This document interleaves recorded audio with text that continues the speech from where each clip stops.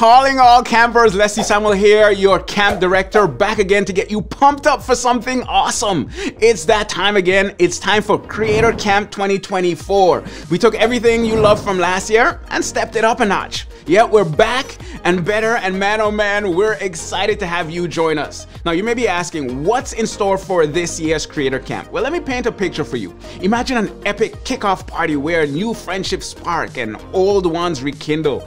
Imagine rubbing shoulders with not just the awesome workshop leaders, but also the amazing eCam team. Imagine having interactive, hands-on sessions where industry leaders share insights in fields that you're passionate about. Well, you just imagine Creator Camp 2024. Reconnect with the eCam fam, and of course, meals and beverages are all a part of your journey with us. Expect exciting activities and local excursions. What is it gonna be this time? Wine tasting, scavenger hunt, an evening of stargazing? I'm not telling, at least not yet. This year's Creator Camp isn't just an event, it's an adventure. The eCam fam is taking over Amesbury, Massachusetts again, and trust me, you wanna be right there in the middle of the magic. So pack up your essentials, your laptop, your camera, and of course your energy, and gear up for an unforgettable escapade at Creator Camp 2024. We can't wait to see all your smiling faces back together again. We'll see you at Creator Camp. Let's do this.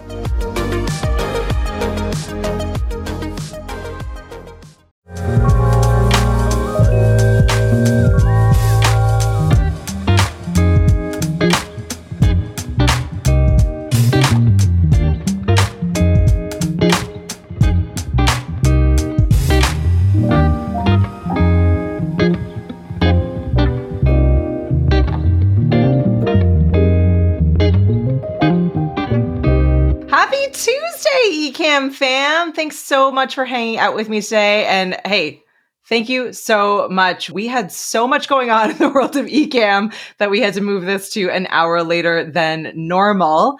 And we're doing a little bit of a different format for today's episodes. I think we have enough flow riders in the comments that can help us with this particular project. As many of you know, Doc is in San Diego. He's at Social Media Marketing World with a whole slew of our favorite people who are speaking and sponsoring and participating in that event.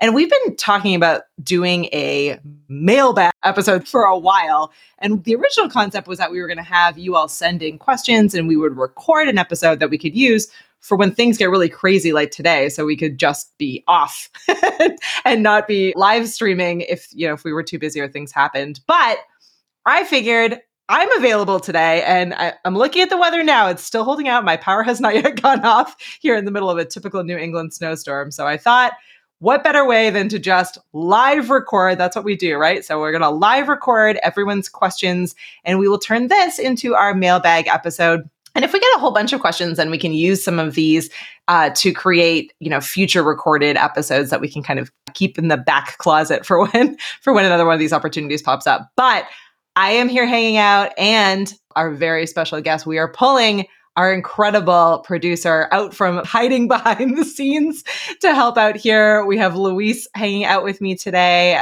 as my impromptu co-host. Hi, Luis. How you doing, Katie? Happy to help, as always.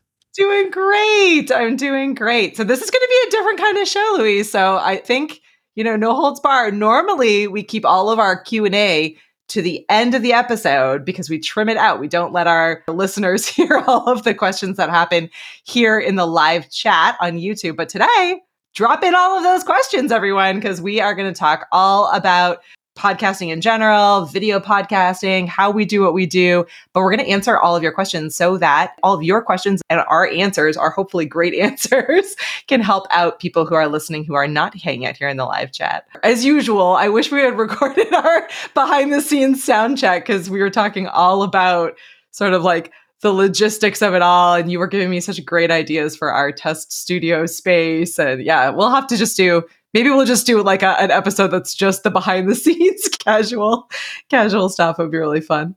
Yeah, I do think we should have recorded it. That's, something that, we're going to try to figure out how we get those recordings before we go live, because that's also content that we could repurpose. And that's all part of everything that we do here, trying to maximize what we do. But I think that we could have a lot of fun today, just, or maybe we could even go over the same things that we spoke about. So we can reference them, but there's so much that goes in the behind the scenes and the sound check, that I always want to be able to share because there's a lot of good information there as well. If you're new, or even if you've been a flow rider since day one with us, the flow and the format of this show is that we record live using Ecamm out across YouTube, and we live stream usually for about an hour and a half every Tuesday, usually at 12 p.m. Eastern, but we switched it up. But our normal flow is that we stream, we live stream. And a lot of why we do that for a few different reasons, right? It keeps us real. So on days like today where things are going a little bit wrong and we have, team members traveling and everything is like a little bit up in the air, we still know we need to show up. We have flow riders who are here. They have questions that, they're here hanging out in the chat. The second is that it makes the process really easy for us, right? So even if I say the wrong things or we babble on about things that are not super relevant, Louise can edit all that out. And that doesn't necessarily have to be part of our final episode or replay episode or any of the audio that we send out to any of our podcast hosts. And it lets us, test and play and see, how video and live video and audio and all of these different formats can work together really cohesively. And it's a great starting point. So if you're sitting there and you're like, oh, I want to get into podcasting, but it really feels daunting. I have to have all the right gear. I have to know what I'm doing. It has to be really heavily edited. It really doesn't. It can be a really iterative process. I was laughing with my friends this weekend who they've been like editing their podcast, a ton. They're doing a really great job. They were asking like how I was managing my personal podcast. My best friend and I do one on Thursday nights. And I'm like, I live stream it. And then I grab the video file and I just upload it. I don't do any editing at all because that podcast for me is fun and needs to be like raw and authentic. And I don't really mind if we have ums and ahs in it or if we go off on a tangent, because I think really the point of that podcast is really just meant to be fun and to geek out over movies. And so I don't spend that time there. I'd rather spend my time on, preparing the content, watching the movies that we're going to review, making sure that everything looks and sounds its best over really deep diving and editing. So it's important to think through that vision, right? Of what you're trying to do and how you're going to accomplish it. We've done that a lot on the show. You've given us some great suggestions, Louise, on how like we can step it up and make it a little bit better every time. Make it a little bit easier. I feel like we're all on the how do we make it easier, right? Well, I think that that's part of the human condition, so to speak. Like we're always not looking to be lazy, but to be the most efficient in everything that we do. Because even if it's something as commonplace as cooking dinner, we're always going to try to figure out the mise en place or the meal prep, something that we're going to do to try to make that experience or the chore that we have to do of cooking into the most easiest, efficient, flowing, experience that you can get when it comes to everything that we do. The more that we do the podcast, the more that we experience this action, the more we start, kind of grinding the gears in our mind and figuring out solutions to problems that only we are encountering because we're constantly doing this. For example, it was last September where I actually took over the duties for producing the podcast, which that totally changed the dynamic of everything that's been going on here, because I feel it's made it a lot easier for you and Doc to just, no matter how busy you guys are, which you guys are very busy,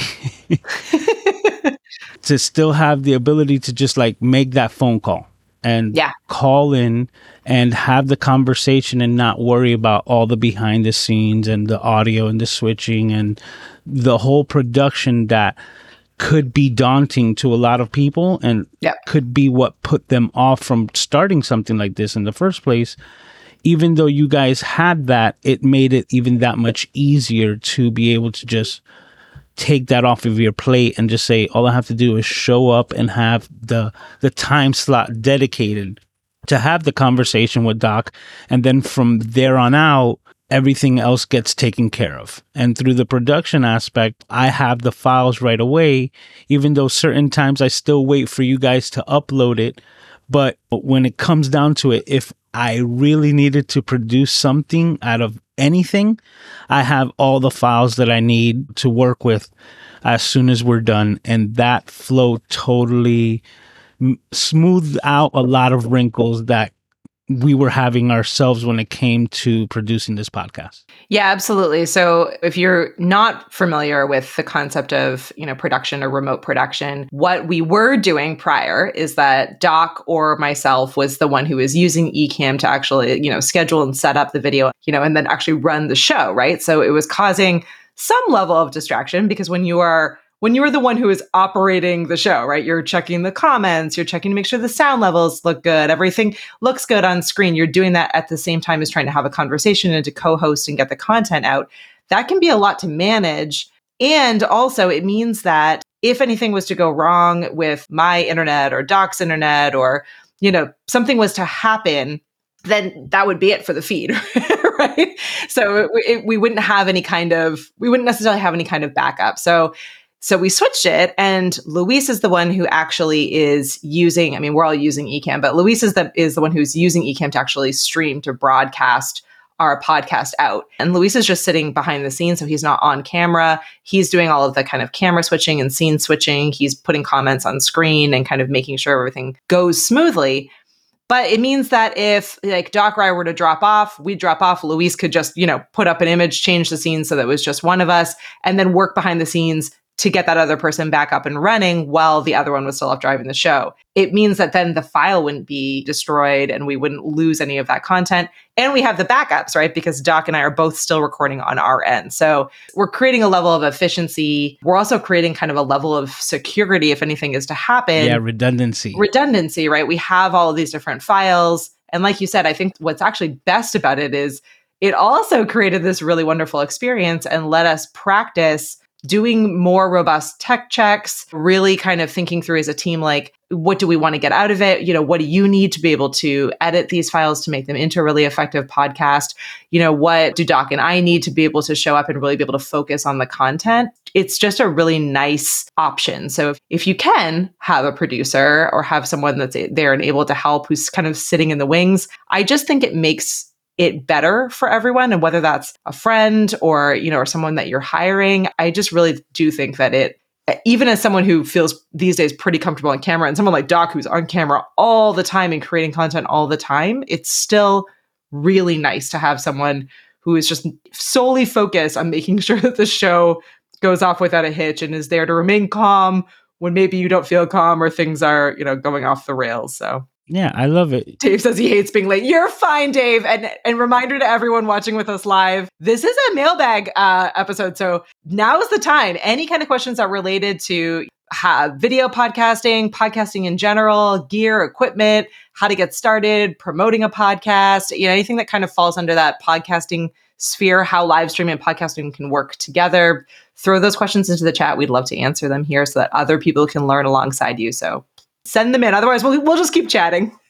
Yeah, because, to be problem solvers, we kind of need problems. Mm-hmm. And a lot of times we take care of the issues that we handle because that's our own personal flow. But what I've learned is that each person has their own setup, their own flow, and will probably have their own situation. So we will never encounter certain issues that you will have because we don't have your same exact setup or same exact, issue or requirement out of this equipment. So please let us know, because that's one of the things that I love to do, which is actually try to see how I would handle somebody else's problem. And I did this just earlier today on a call with Miles, and he was having a couple of issues. And right off the bat, like one of them was like, your keyboard shortcuts aren't working.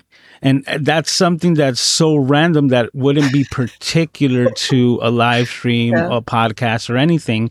But I was still able, because it was part of his issues, his setup, to mitigate that issue. And now he was like, dude, what you just did with the keyboard and everything, that was worth all the time that we spent here. And it was just something that simple. So please let us know. And we'll continue to chat, because A thing that you mentioned that I do love is exactly that Doc and you constantly working, constantly busy, constantly on camera and creating content. But it's also nice when you're just like the guest. Yeah. I also host the weekly podcast myself, Yeah. or my live stream. And when I'm doing it and I'm producing and you're bringing comments and you're reading everything, it could be a lot. And one thing that we always talk about is that live happens because something could happen. You could mute yourself. You can get a random message or a program just clashes or opens up, accidentally. Yeah. And all of that is good and fine because we're used to it because it's life. Mm-hmm. Like Aiden, my son, will constantly be asking me for something during the live stream, and it is just what happens. At the same time, oh man, you see, like life happens. I totally started thinking about my son and just totally blanked on the reason why I even mentioned it. You see, like life happens. Yeah, Oh, no, it does. Yeah, there you go. Go ahead. That what I was going to mention was that you have the redundancies that no matter what's going on, even though I'm producing, right, you and Doc are still recording in the background. And what you can gain from that is a simple fact that even though things go wrong, things could be forgotten and you can sphere off on a different tangent, you can still bring it back in the edit because let's say you were to drop off completely because due to internet issues, I would get a black screen and that's basically what I would have as my recording. But then you will also have the backup aspect of that your computer didn't lose power. It lost internet. So your recording is fine. And then you're able to send that file back over to me to kind of clear all that out in the final edit. Yeah, absolutely. And that's a really important thing to keep in mind if you are doing this kind of workflow, right? So if you're playing with the recording live, wherever that's going, you need to remember that if everything goes horribly wrong and the internet dies and you're not able to get that stream out or the stream gets canceled, you do still automatically, if you're using Ecamm, you have that level of redundancy where you have that recorded file. So as best as you are able to, take a pause or even, pause that recording and then you figure out what you need to do, take those steps. 99.9% of all of this is remaining calm and remembering what steps you need to take to preserve the quality of your file, of the broadcast, of the guest experience, of whatever it is you're trying to accomplish. So it's automatically a feeling of panic when something goes wrong because we all want, a really good quality, a really good experience for our listeners or our viewers. But you need to remember that there are steps you can take to solve it. There are steps you can take to solve it live. There are backups if you're not able to solve it live. And there's always going to be the opportunity, if it all goes horribly wrong and every single thing fails, that you can do it again. So it is really important to remember that. And the only way that you're going to get to that level of confidence is by going through it a few times, unfortunately. So the more you do it, the more you practice, the more it happens, whether, hopefully it happens in a sound check where it's in a safe space and you can kind of talk through together what you want to do. But I had on my podcast, my personal podcast, thankfully, so it wasn't not high stakes for my smaller podcast, but I do it in the evening, and so I had been like rushing. I had taken my kids out to go see a play, so I didn't have the usual amount of time that I normally do, but I'm like, I'm an expert. I've got this down, like no problem. I have my studio set up the way I want it in my space. I came back in. I didn't have my Sony ZV-E10 camera plugged in. I always have it plugged in. I had unplugged it to take the plug to use it elsewhere, and I never plugged it back in, but it looked plugged in. The wire was going down into what looked like the wall. So I figured it was plugged in. I'm more than halfway through the podcast and my screen just goes black. Like it just went black, but I could still hear myself. I could still see everything that was going on. We were still streaming, and I looked up at the camera and I saw the lens going back in. It was turning off. Just kept letting Natalie talk. She was, on a roll with what she was doing. Mm-hmm. And I was like, all right, no problem. Camera's off. I don't know exactly what's going on, but right now I can switch over to my FaceTime camera. So I did that. Switched over to my FaceTime camera, realized what it was, couldn't physically get up to get another plug to be able to plug it back into the wall. So I was like, we'll just finish this episode with my FaceTime camera. Not a problem. even though I was like looking here instead of here and here instead of here and looking in the wrong places, we still got the content out. It wasn't the level of disruptive that it could have been had I been like, oh my goodness, my camera's down. I need to stop the stream, do it again another day. I could have interrupted Natalie and been like, something horrible is happening. I got to get up and get stuff. Remaining calm and figuring out what is the easiest way to keep going at a quality that I'm happy with is the best way that you can deal with those kinds of situations. And that took having that situation happen to me probably 2 or 3 times before I felt a level of comfort about it. So, I think it's just really important for everyone to remember that even if you've done this hundreds and hundreds of times, things are still going to happen. And the most important thing that you can do is fall back on those redundancies, try to remind yourself to keep calm and work your way through it as best as you can. Oh, we have some great questions. Yeah, we have a couple of questions, but that was an amazing story, a great example. And another example is me just right before you did that, because I did not panic on having a big brain fart. And I reverted to the previous conversation, which the point that I was trying to get across, it hit me while you were talking. I was like, yeah, it was the convenience of not having to produce. While you're running all of these things and you have a thought, it's that simple how you can lose track of what you were doing, that I recognize that it's so much easier to be the guest. Oh, right? Yeah. When somebody else is doing all the pulling and everything and you just have to sit there and listen and answer and smile, man, that makes it so much easier. So from producing my own live streams and then being guests on other people's live streams, you recognize real fast, a lot smoother, so much more convenient to be on the guest side, to just show up. It's true. And be yourself. Being able to provide that for you and Doc is something, like I said, that we take off your plate and makes it that much more fun. It's so much more fun to be able to just call in, hang out, and have a conversation for an hour than having to think about nuances of producing. Yeah, absolutely. All right, I'm going to flow through some of these questions here. Donald Weiser asks, have you heard Ecamm can stream at 5 megabytes? I'm not exactly sure what the question is there. Maybe Donald, you could follow up and ask again in a slightly different way. It could just be that I'm not quite as technical as Doc, so forgive me if I'm missing something that's important there. Bonfire Sports asks, I am a solo creator utilizing screen share to different web pages, etc. Think a news presentation program. Okay, that sounds awesome. Congratulations. What is the best way that I can stream it in 16:9, but make the repackageable vertical? Oh, I love this question because we've been playing around with this at the Flow. So you may not know, but we have been we quietly opened up a Flow TikTok, and we have been playing around with editing and repurposing our video as vertical. So same situation as you. We are streaming right now in 16:9.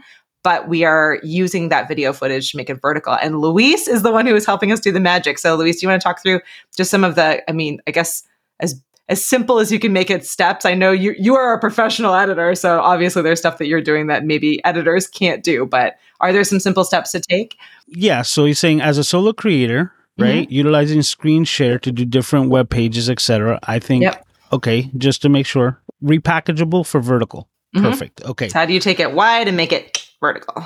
I am going to do live demo mode right now to basically take you guys behind the scenes. Okay, so now you're seeing what I see, and this is just so that I can bring in one simple little folder. Yep. So I'm producing the podcast right now, and this is what I see, as well as while I'm presenting, I'm going to go ahead and open up this folder here, which has the majority of my Ecamm recordings. When I go ahead and I do my recordings now with isolated video available on Ecamm Live, you will get a copy of your recorded file here, which is basically everything on the production. So if you have music, an intro, the comments on the screen that you pull up, everything will be embedded into this file. But then you'll also get a clean copy of camera A and camera B, and you get to select which ones you want those to be. everything here is being recorded individually. This is literally just a test shot. And this is an individual file. You see, it's just 10 seconds of me testing. And that is completely separate from the B camera, which will be recording simultaneously there as well. The key feature that I want you to see is that it is in full size. Yep. Right now, as we're doing this podcast, as we're doing the Flow podcast recording, and now I can just exit live demo mode. Even though we're blocked off here and we're two small little squares, at the end of the production, the file that I will have will be a complete full size image of Katie. Yep. A full-size image of myself in individual files. And then that's where I would absolutely utilize the repurposing, because you can take the exact content without all of the like pleasantries and all the beautification to it. And that core ISO file is what you would use to repurpose. Then you would take those two files and throw them into your editor, and you can completely manipulate it by your desire. Yeah. And so Luis has, and this I think may be a process. This might be a great like full one for us to do an entire episode on to really show, the steps of it. But what Luis ends up with as a result is that, so right now we are side by side because we're 16:9. In the vertical video repurposing of this larger file, you're using the individual full videos from isolated video to stack us. So like, in this case, I'm on the left, Luis is on the right, but I could be on top in a vertical video and Luis on the bottom, or vice versa. And you're able to do that because you have those individual video files that don't have all of the graphics and format on top of them. So, and to clarify it, what I did was I then basically recreated this graphic that we have here. Like a stacked version, a template. Yeah. A template of the stacked version. Yeah. Then I would go into my editor. I use Final Cut Pro, but yours of your choice. Mm-hmm. And in the timeline settings is where you would adjust the way that you're going to be editing your video. And that's where you would select it to be vertical. Yeah. And you would take both files, you would put them on top of each other and basically center them out the same way. And then you're going to throw your overlay, which is like your nice little neat packaging, which will square out each individual over it with the template that is set up for vertical. Then you export and you have the files that you want. You can manipulate them however you like. You can make them bigger, larger, or let's say a certain part of the podcast, you had two people speaking at the same exact time, which tends to happen with the online, like communication and a little bit of the latency.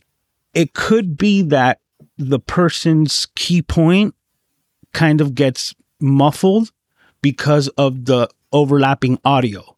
And what you're able to do is basically mute one person or just highlight the one individual. So if Katie were to be speaking for a long period of time and I want to emphasize on an exact area that she's talking about, an exact point, I will basically remove Doc from the video completely and then just highlight where she takes up the whole screen temporarily. And all that could be done in post-production. That's something that I could actually do right now. So to finalize the point, this entire clip where I explain that, I can now take it in my editor and basically just highlight me and make myself be the only speaker on the screen while I say that in post-production. Yeah. Hopefully that made sense. Burn on captions or do other different things. So there's a lot of, but I love the idea of being able to do templates because I think that'll make it really easy to repeat it every single time. So I bet you we could probably even put together, if it's of interest to the group,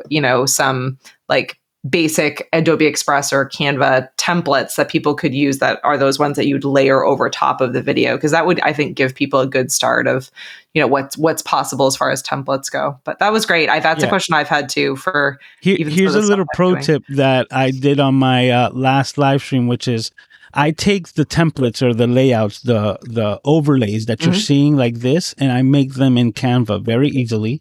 But the picture hole where you're actually going to have the camera feeding through, I just color that in green. Right? I color that in green so that could be green screened out. Exactly.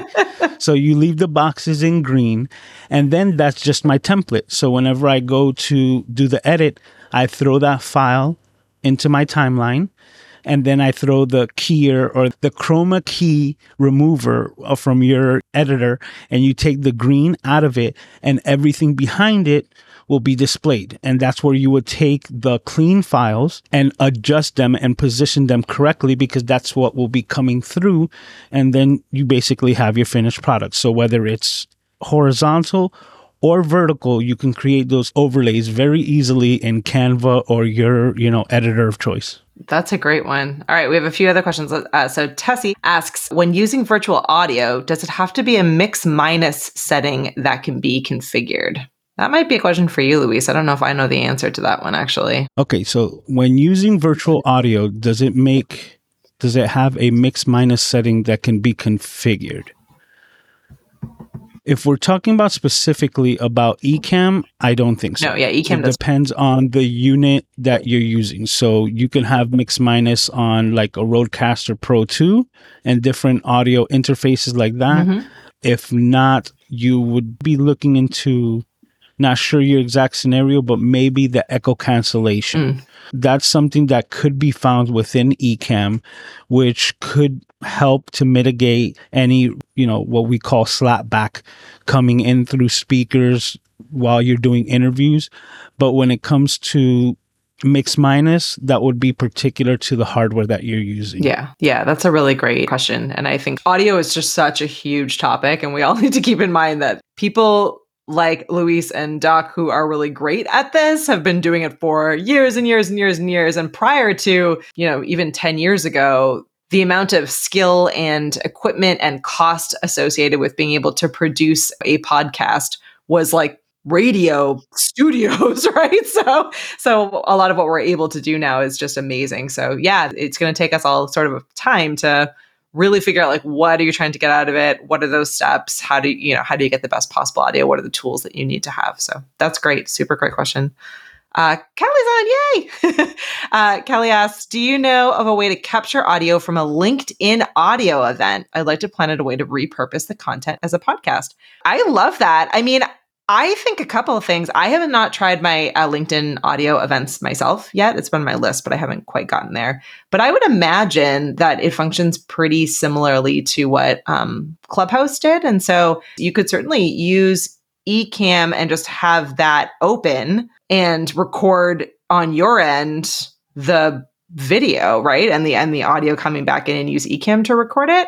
Yeah, I wonder if LinkedIn would eventually build out like a recording functionality to be able to save those. The one thing you're going to want to keep in mind, which you probably are already thinking about, is if you are coming in. So if folks listening or watching here don't know about Clubhouse or LinkedIn audio events, the one thing to keep in mind is that it is a public space to some level where, a number of people are coming in and having conversations. So if you are recording on your end using Ecamm or any of the other tools that you have at your disposal, you do need to be really clear, either upfront going in or when you start recording, that you are recording everyone in that room, because there is a level of privacy that I don't think a lot of these platforms have fully figured out yet.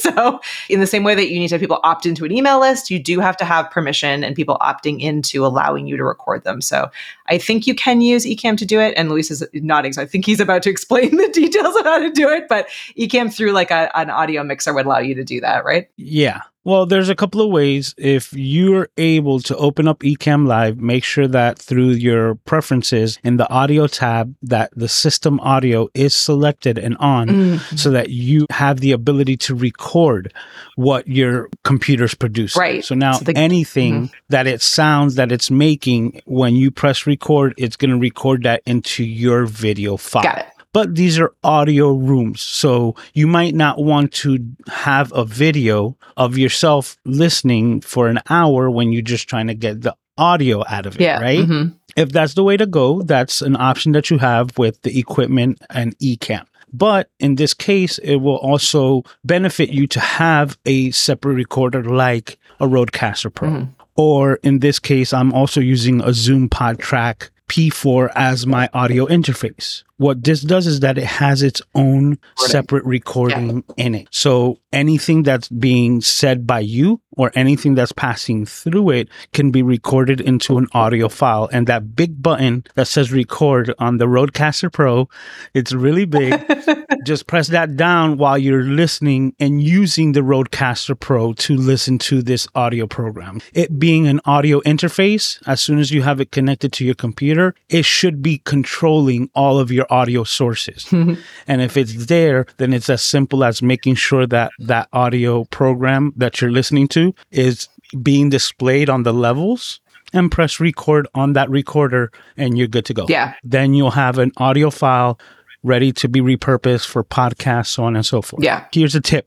Going back to what Katie said about the privacy with the recordings of these audio rooms, I would definitely tell you to put live recording in the title of anything that you're doing. And that kind of gives you that first initial kind of barrier of like, anyone who comes and clicks into this room should know that this is a live recording and that it's going to be repurposed. So even though you have that anonymity, so to speak, that you would have on online spaces, that would not be applied to that room. Yeah, that's a really good tip. And that's when we definitely saw a lot of people using back when Clubhouse was more of a force. So it is a great way to be able to use and leverage and repurpose a lot of that audio. But yeah, be really clear about what you're doing with it, just so that you don't run into any challenges from people who just didn't expect. We've got some great questions coming in. Thank you so much, live audience, for hanging out. If you are listening to this later and you weren't in the live audience, we do record this live on YouTube every Tuesday at 12 p.m. Eastern. We'd love to have you hang out. But if you are not able to, or you just love the audio only format, totally hear you. You can also send us email questions, flow@ecam.com. More than happy to answer those. You can send them by typing them out, or you can send videos into that email as well. We'll be happy to play them and feature it in future episodes.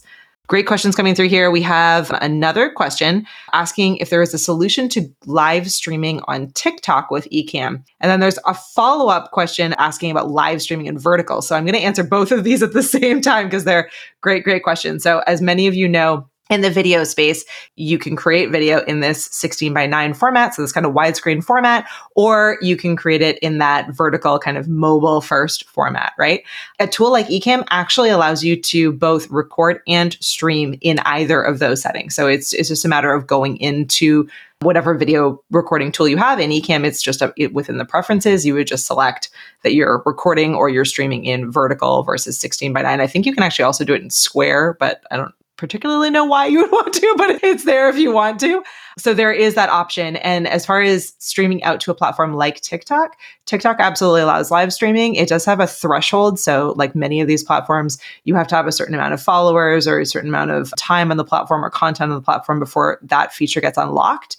If you have access to TikTok live streaming, it functions similarly to all the other platforms. It's not built natively into Ecamm, but you can grab the stream key from TikTok and then you can use what's called RTMP streaming in Ecamm. So you would just select RTMP in Ecamm as your destination, and then you would grab the stream key from TikTok and you would drop it in. We have a few videos, I believe, on our channel. I think the ones that we have are talking specifically about Instagram, but it's the same functionality. So you're able to grab the stream key from that tool or that platform, drop it into a tool like Ecamm, and you will be able to stream there. So lots of options when you're creating video. And one of the reasons why we're big believers that if you start your podcast with live streaming, you've in many ways already done kind of both like the most complicated and also the easiest first step. Because once you have that video, think big first, right? So big picture first. You've done all of the video work, which is often the most complicated. And then you're really able to take that and maybe, convert that into a vertical video for promotion, or you're able to grab the audio out of that for audio platforms. You're able to use the transcript to build a blog post or a PDF. You're able to send sound bites of that into ChatGPT and use it to create all kinds of like summaries or get additional questions from it or improve the YouTube description or all the different things that you can get from that initial larger, longer form content. And if it's video first, it's just easier downstream from there than if you're starting with audio or starting with, a blog post or starting with something that is harder than to take that and build it into a video. It's easier to start it as a video and really as a live video and then format it all the way through, repurposing it along the way. So, but yes, you can absolutely stream in both vertical or wide formats, and you can record in vertical or wide formats. So both of those options are available to you. And as Louis said, you can start with a widescreen video and you can transfer and turn it into a vertical video. So you can do just about anything these days. It's kind of remarkable. It's all about how you can do it in a way that you can repeat week after week in a way that seems sustainable to you and efficient, so that you're not getting to that point of feeling like you've taken on so much that now you're not able to do it consistently or to the quality that you and your users and your followers and your listeners expect. I just have to say that I have to give a big props to like Ken and Glenn, K&G, because these guys are really so on the ball that we're getting these questions and it's very easy for us to I know, we're like, done. Ecamm does that. Like Ecamm does that. Like, yeah, we already implemented that with Instagram. And one of the really cool features when I saw Doc make his videos on it was that even though you're broadcasting vertically to Instagram, to TikTok, and all these other platforms, you're still getting a wide aspect video recorded file in the isolated video. Oh, yeah. So you get both. It's giving you that file from the camera directly, not when it's already been set up. So even though you're broadcasting and it's being cut in vertical for the phones, if you were to go to Instagram on your computer, it will give you the widescreen because it's pumping out both simultaneously through Ecamm. So it's super cool that it caters to the device that you're watching it on, and you still have access to your full files in the backend. Yeah, which is great if you're doing something like, so let's say you're doing a video podcast and, we're only YouTube, but if we wanted to, we could technically go to YouTube and TikTok or YouTube and Instagram. And as Louis said, on YouTube, if I was watching it on my computer, on my TV, it would show up, in the quality that you would expect in the widescreen format. But if you're watching it on, Instagram on your phone, you would see it just in that vertical format and everything would look great all the way through. But we would have, again, the kind of highest level video to be able then to reuse and use across a number of different ways. So. And Paul was kind enough to drop a video link showing how to use RTMP. So if you are listening and you're like, oh, I would like to do that, there are tons of resources available. The abbreviation that you want to search for is RTMP streaming. I'm like Michael, RTMP streaming, and that will show you how to grab a stream key, what's called a stream key, from any of those different platforms and be able to use any live streaming tool. We hope you use Ecamm, but any live streaming tool should be able to allow you to grab a stream key and be able to go out to any of those platforms. And there's tons of them. I mean, for the most part, many of us are, staying or sitting on the popular platforms like, YouTube and Facebook and LinkedIn and Twitch and all these spaces. But there are many, many others beyond that all use that RTMP streaming and stream keys. So yeah, some great questions coming through. I'm loving it. I'm glad that we called this podcast The Flow, because I feel like every time we go into these questions, even when they are technical or specific or based on gear or something, they do all go back. And I hope you're hearing this, especially if you're new, but certainly if you've been at it for a while as well. It all goes back to like the planning and the workflows and the process behind it, because you can do anything these days. And most things you can do pretty cost effectively. Like, you don't need to have a ton of money. You can really create whatever you want to create, but you need to know the process behind it and how to make that process really work for you and really work for your goals in order to be successful. Because it's really easy to take on way too much and to try things and become really, really frustrated if you don't know what you want the final result to be. So, what you want your podcast to look like and to sound like, who you want to reach, how much you want to grow, how quickly you want to grow. All of these questions are incredibly important during that planning phase, and revisiting them is incredibly important. Think, as we've said a number of times, how we started the Flow podcast is very different than episode, 32, I think today, 32, right? 32 episodes in. And, we've made those changes. We pulled Luis on as a producer, which saved us a whole bunch of time. We were actually writing blog posts off of every single episode that we did, and that was taking a lot more time than made sense for us. So we stopped doing that. We made a few changes to it, and we now, we're doing more with our video files instead, with our clips and how we're sharing those and interacting with them there. So we've made a lot of those little changes along the way. We've added a lot of templates in, a lot of process in to improve things and to make it more seamless. But every time we've done that, we've said, what's working really well? Where are those pain points? Hey team, how long is it taking you to do XYZ step? How long is it, how long are we taking to think through different topics? Or how's our guest process looking? Do we need to make improvements there? I think it's really important. And Paul is saying, which I completely agree with, keep it simple until you have the basics down, then layer things on and see what you can add. But it's easy to do everything because everything is available, but really thinking through what's important to you and to what you're trying to accomplish is what's going to keep you on track. Yeah, that's like trying to mitigate or tone down the squirrel mentality of like the shiny object syndrome. Yeah. Like, ooh, what's that? And that happens to all of us. We see the latest and greatest and we're like, ooh, shiny. And we're thinking about it. But the way that I like to look at it is you need to reverse engineer what you want to get out of it. What's the end point? Exactly. What is your final result, right? What is the end point? What is it that you want to get out of whatever it is that you're doing? And once you have that in mind, you're saying, now, what are the minimum system requirements that I need to get that done? And if you take that approach, right, you're going to be so much better off because you're not going to have an excess of things, whether they're physical or digital, that you're not going to use. And I mentioned this, I think it was the demo.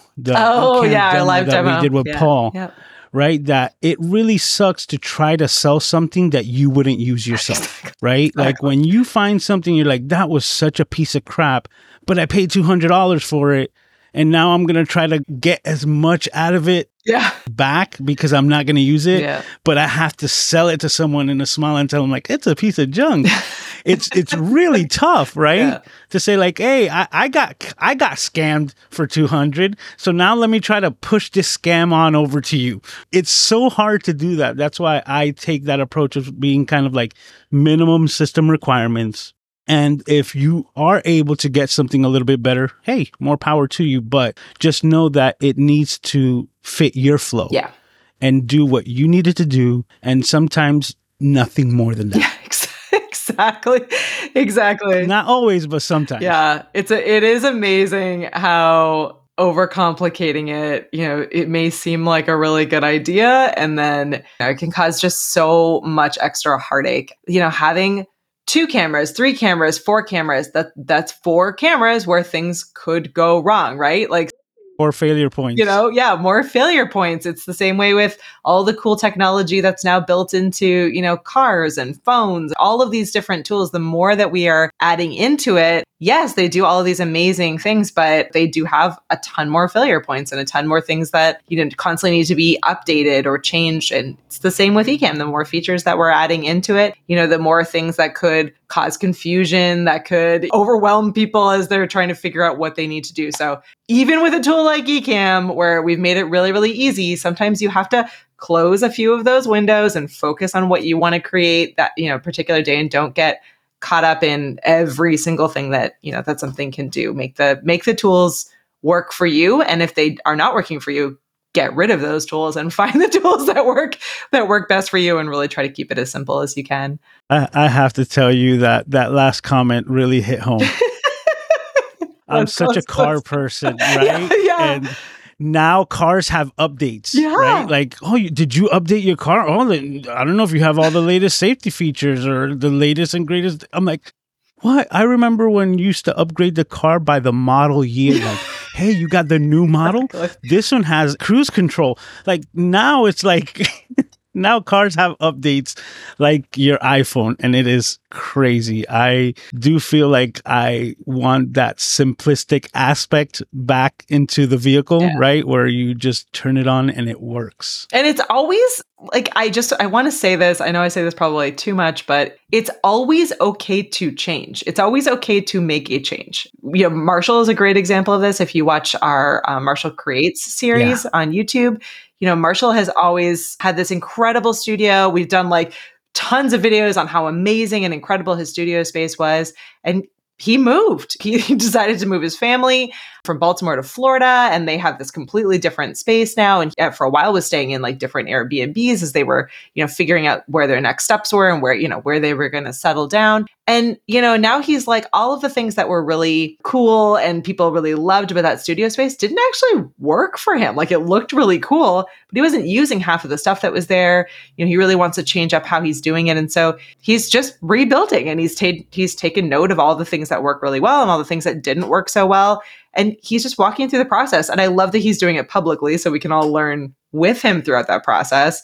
But even if he wasn't, I just think it's really good for us to all say, like, hey, just because you built it a particular way, even if it's working to some level and people really like it, if it's not working for you, it's not worth it. Make a change and make those tweaks. And it's okay. You're not failing or doing it wrong by saying, oh, I've reevaluated this and now I want to move my camera over here. Or I thought about it and actually, like, I didn't need this giant light that I bought, so I'm going to sell that and reinvest that into a different tool. Or really constantly evaluating kind of where you're at and if it's working is really important. And it's something I think we as a team do really well at Ecamm and certainly on the flow. But it's just a good reminder for all of us that I think sometimes we think that it's like, it's got to be this way because I've invested this time and I've said that my space looks this way or said that my podcast is doing this thing. You can make those changes. No one's gonna judge you for it. No one's thinking that you've failed if you make some changes or switch it up to be better at what you're doing. I think it's really important.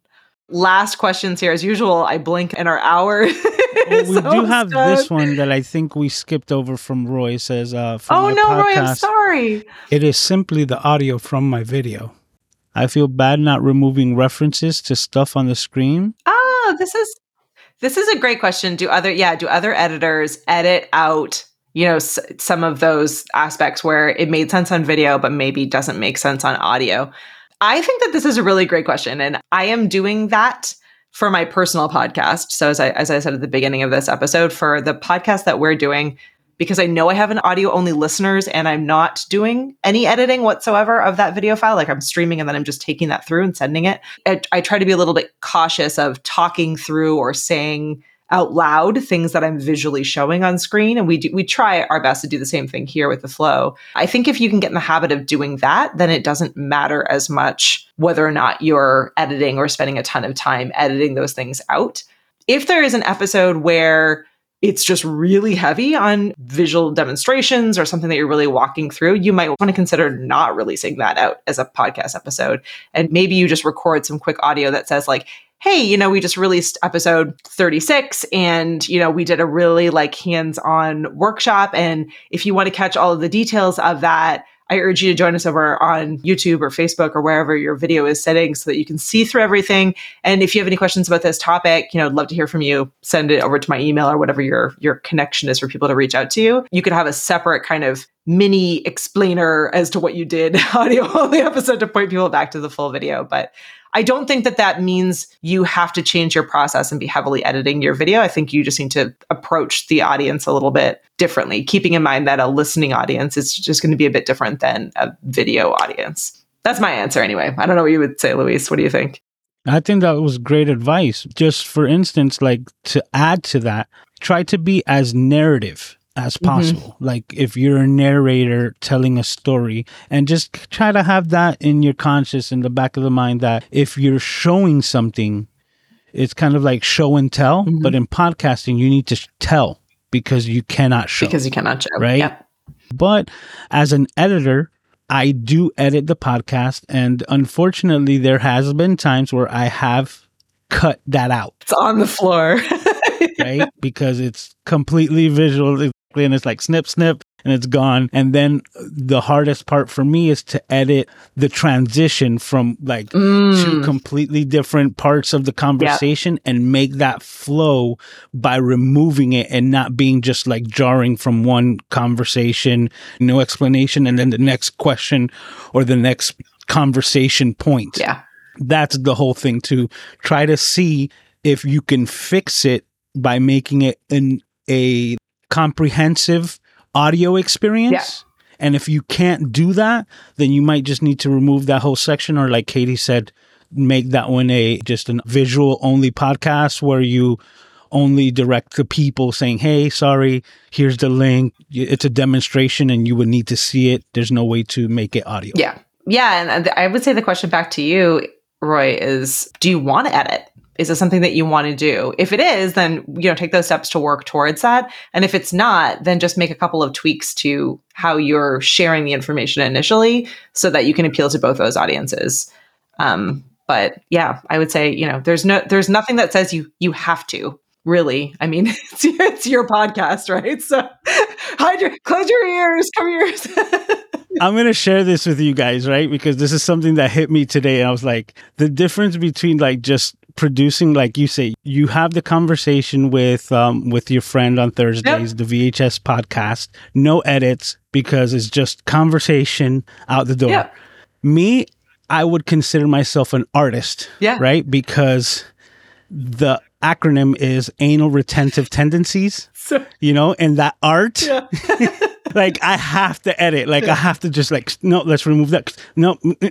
And those tendencies, my art is what makes me do all those edits and be like, you know what? I couldn't make it comprehensive and I'll do it, but that's 100% my nature. And that's my own personal problem, So that's honestly why I'm not doing a ton of editing on the VHS Club podcast, because it's just a conversation. I only have so much time.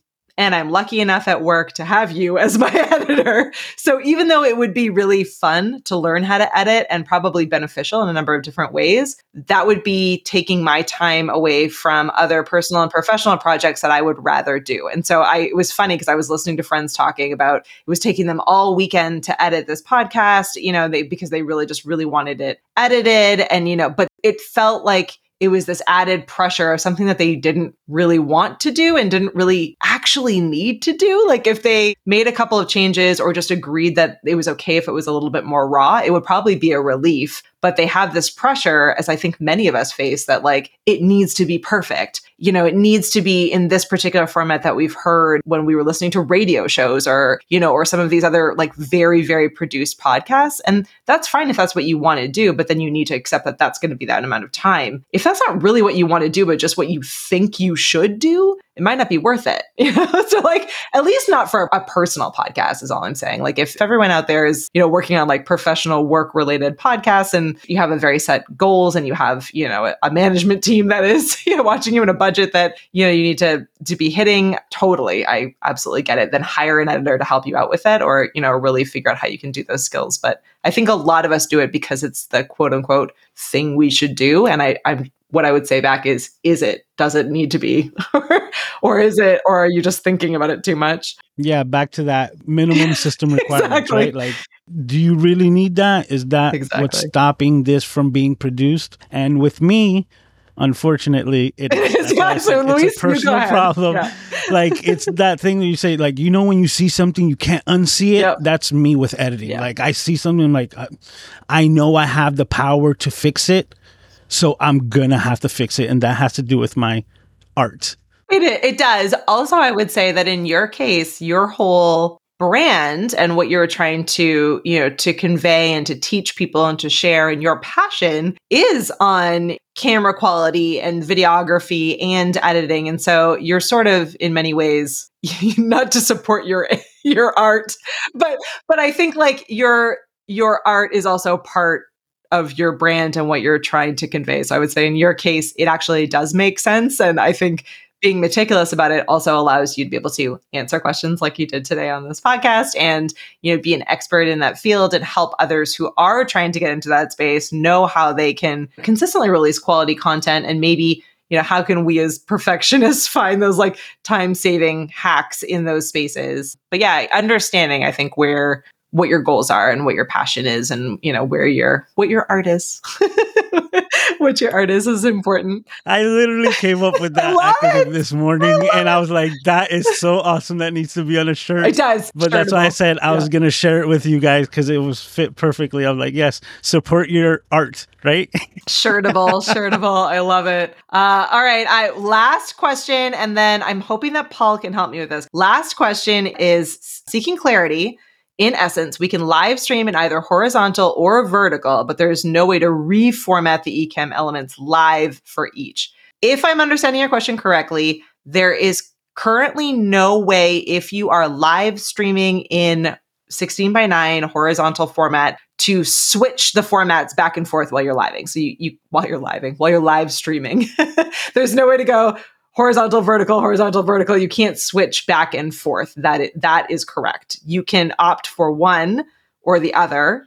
If you opt to stream or record videos in vertical format, Ecamm will still save the widescreen format. So like if you're trying to switch back and forth between the two of them, I would suggest playing around and testing with streaming or recording video in vertical format and seeing what the output and that experience is like. You're going to have to kind of watch, what's in that vertical space versus what's outside of that vertical space. But Ecamm will record or stream in the wide version to the platforms that support that and the vertical versions to the platforms that support that. So hopefully that answers your question. Again, testing and practicing and playing is really important to try to get that output that you're looking for. But that would be my answer to you, Bonfire Sports. Thank you so much for hanging out and for asking all of these amazing questions. The only other thing that I would add to that is just it also depends, because with Ecamm, another little added feature is that you can multi-stream. Mm-hmm. So now you can multi-stream a wide angle aspect to YouTube.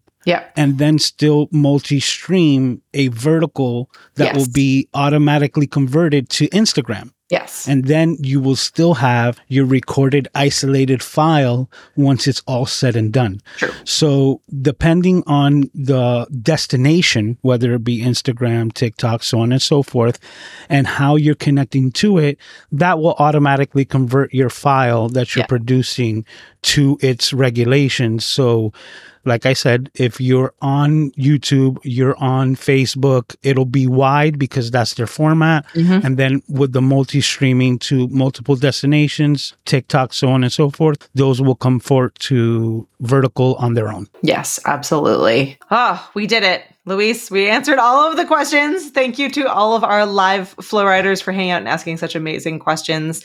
We will repurpose this into a replay video and audio format next week where everyone will be able to hang out and grab any of the content for this. You can always find our podcast episodes, flow.ecamm.com. We are wherever you like to listen to podcasts.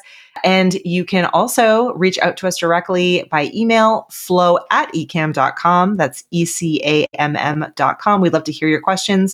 We have what's called a Volley. If you're not familiar with Volley, it is an asynchronous video platform. It'll actually record video questions or video comments and chat back and forth with us that way. So if you have a question and you want to show us something or you want to send it in a video format, we really encourage that. You can find us on Volley. And then huge thank you to our sponsors, Descript. We use this tool. I don't know. I think I use it every day, multiple times a day at this point. It is an easy video editor. It also helps us get our transcripts for our podcast so that we can use those for closed captions. We can clip up our videos and we can do a ton when you're able to edit a video like you edit a Word document is their slogan, and I think is really accurate to it. So if you're looking for simple editing, Descript is absolutely the way to go. And if you're still hanging out with us here and you are in the live chat, I just want to remind everyone, hopefully Paul can drop a link for me. One of our Ecamm fan members, Hank, unfortunately suffered a huge horrible fire at his house and studio last week. So we are raising funds through a GoFundMe to try to help get him back on his feet and help him get back to live streaming and recording video. So if you feel so inclined, we'd love your support. Thank you so much to everyone who has given already. It's just been, as usual, just humbling to be part of this space. But here's to Hank. We are going to help Hank get back up on his feet. The link is in the chat right now if you want to be able to support this cause. But we're just so thankful that he is safe and are looking forward to helping him to rebuild. And huge thank you to our friends both at Shure and at Elgato who are also donating gear to Hank, which is just so incredibly nice. This community really does come together and helps in a variety of ways. So thank you to all of our Flow Riders. And then last update, we have Flow Rider t-shirts that are hitting the Ecamm merch store. So we'll be able to do some fun giveaways soon. But if you can't wait for a giveaway and really want to go and grab one, they should be up on the site by hopefully the end of today. You can find that at merch.ecam.com is where our merch store is. And we promise that you don't necessarily have to buy them because we will be giving them away as well. So looking forward to that and donning our fun flow t-shirts. Luis will make sure we get you one as well for your behind the scenes swag. I'm excited. I didn't know that was happening, so that's cool. I'm going to check them out. Yeah, absolutely. Well, from all of us here and from Doc, who is angry that we changed this day and time in San Diego, we miss you, Doc, and we will see everyone next week. Same bat time, same bat channel, 12 p.m. Eastern, even with the time change, 12 p.m. Eastern here on YouTube if you want to be in our live audience. Otherwise, catch it whenever works for you, either on YouTube or swing over to your favorite podcast player. But thank you so much, everyone. Bye. Bye.